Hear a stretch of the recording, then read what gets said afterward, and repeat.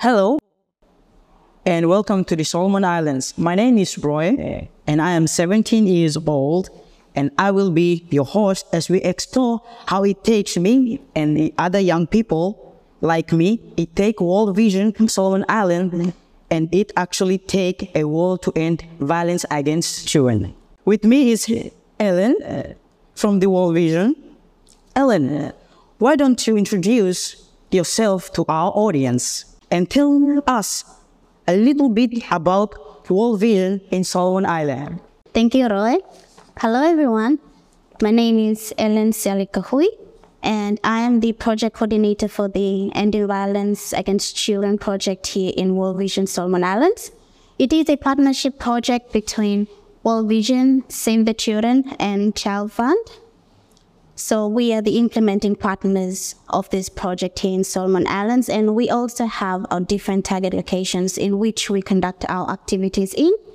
And the overall goal of our project is to ensure that all children in Solomon Islands are safe and protected from violence and also participate as active agents of change. So that is a brief about my role and the SIEVAP Project here in Solomon Islands. Thank you, Ellen. To set the context for our listeners and viewers, let me paint a picture of Solomon Island and where I grew up. Solomon Island is a very beautiful country, and my community is located in the east of Honiara, the capital city of Solomon Island. And I love to eat a milk rice and playing soccer. And however, climate change has negatively impacted my community. So Ellen, tell me more about Solomon Islands. Thank you, Roy. You're right. Solomon Islands is a beautiful country with a mixture of races. We have Melanesians here, Polynesians here, as well as Micronesians. Yeah? So we have diverse cultures, but we are also well known for our rich heritage when it comes to natural resources. However, we are prone to natural disasters such as climate change, sea level rise, earthquakes, tsunamis, and the list goes on. And it is an everyday battle that all of us Solomon Islanders are faced with every day. Thanks for talking about how we're prone to natural disasters. With the kind of infrastructures we have, we feel very vulnerable. What kind of natural disaster has World Vision respond to the Solomon Islands? Thank you, Roy. So as I've mentioned earlier,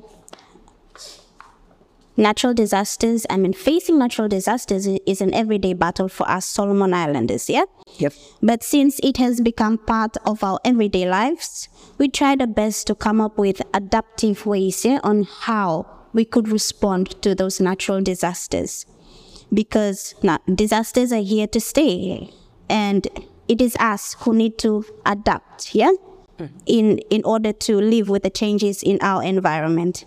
And World Vision Solomon Islands has done a tremendous job in responding to natural disasters. Yeah, say for example, currently we have projects that are focused on climate change, such as the Nature-Based Solutions Project.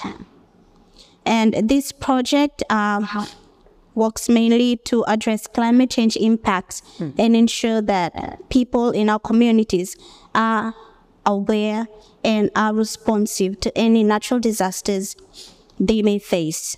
And some of the natural disasters that World Vision Solomon Islands has responded to include tsunami, cyclone, flash flood, as well as earthquakes. Yes, Ron.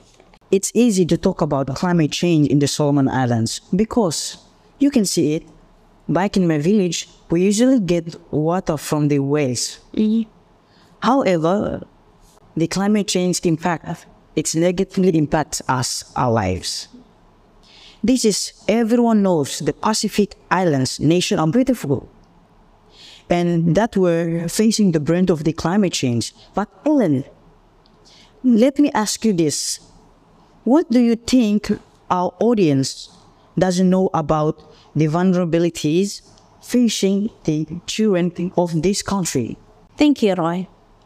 There are a lot of vulnerabilities children faced with when it comes to natural disasters. Yeah. One is children are denied the right to a healthy meal. How? As a result of landslide, as a result of sea level rise, etc. They are also denied the right to protection, as sometimes children they have to travel long distances in order to help fetch clean water for their families.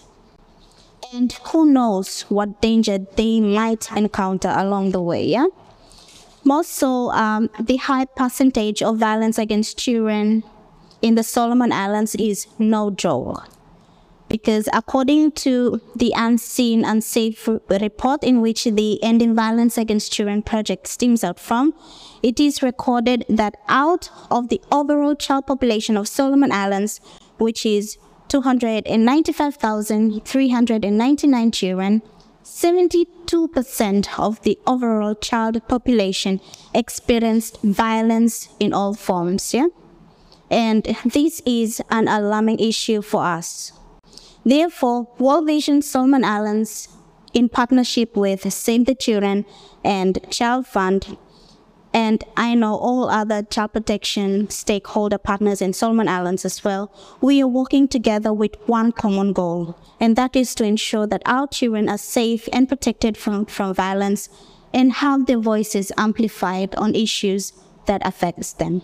The prevalence of violence in my country is increasing at the alarming rate now. And I am very sad to see this. So parents beating their children as a way of disciplining has become an accepted norm. And this is not right. Instead, positive parenting should be upheld to enable children to grow up in an environment that is conducive for them to grow and thrive. Also, the cultural norms that hint children to speaking out on issues that affecting them is one of the many reasons I am speaking here today to advocate about the violence against children on behalf of the children in my beloved country and the Pacific region as a whole. Yes. This is because I believe that children have the equal right to participate, to survive, to life, good health, protection, and so on. So Ellen, tell me more about Solomon Island World Vision. Yes, thank you, Roy. World Vision Solomon Islands is doing a lot when it comes to addressing violence against children. You see, our projects are helping communities through doing awareness, trainings, etc. to help get the message out there, yeah? And also to encourage people to understand positive ways of parenting. Yeah?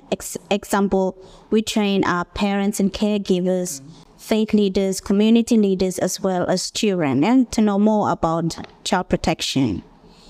And we also advocate for legislative reform when it comes to child protection. And one of our latest advocacy campaign is called the Make It 18 campaign. Yeah. This campaign is focused on the importance of raising the current marriage age in our Islanders Marriage Act from 15 years up to 18 years old. Reason being, for a child to get married at 15 years is not right, because in accordance to the United Nations Convention on the Rights of a Child, as well as our country's Child and Family Welfare Act, it defines children as a person that is below the age of 18, yeah? However, the current marriage age in our Islanders Marriage Act does not align to the definition of children. So yes, the SIEVAP Solomon Islands Coalition is advocating for the increase of the marriage age up to 18. Yeah, and therefore, we are also calling on all citizens to help us amend this section of the Act, yeah? And in order to have the marriage age increase. And apart from that, apart from the Make It 18 campaign, It Takes a World is also one of World Vision's largest ever campaign, working with governments, faith leaders, children, and their communities to end violence against children. Yeah. So globally, the campaign has impacted the lives of 268 million children across the world. And in Solomon Islands, we have impacted the lives of many children, their families, and their communities as well. I myself have been impacted by the World Vision Solomon Island and the It Takes a World campaign. I personally know the impacts of the World Vision work because I have been engaging with World Vision, especially the Changemaker movement in 2023, which was conducted online, and also engaging with project teams as they are implementing the project at my community in Honiara. This includes the trainings about conflict resolution that enable us youth in the Lau Valley community to learn how to deal with conflicts and solve them using problem-solving steps certified by the Australian aid. The project also worked with police to roll out the family protection within Honiara's community, including my community, and so we learn about the act to protect the victim of violence, many women and children. Now, to those engagement, I feel proud that I build my confidence to speak up on any issues that matters to us children in the Solomon Islands. This has helped my education, as I can confidently ask and talk to teachers. The engagement also enable me to see my potential and build my capacity as the future of my nation. Also, through protect trainings, I learned the skills of anger management, solving conflicts, and understanding my rights as a child to protect against the violence. During the Changemaker moment on May 18, it was my first time to be part of such an event. At first, I was nervous, especially during the preparation. But as I went into the room and everyone welcomed me, I felt calm and confident. But you were amazing, Roy.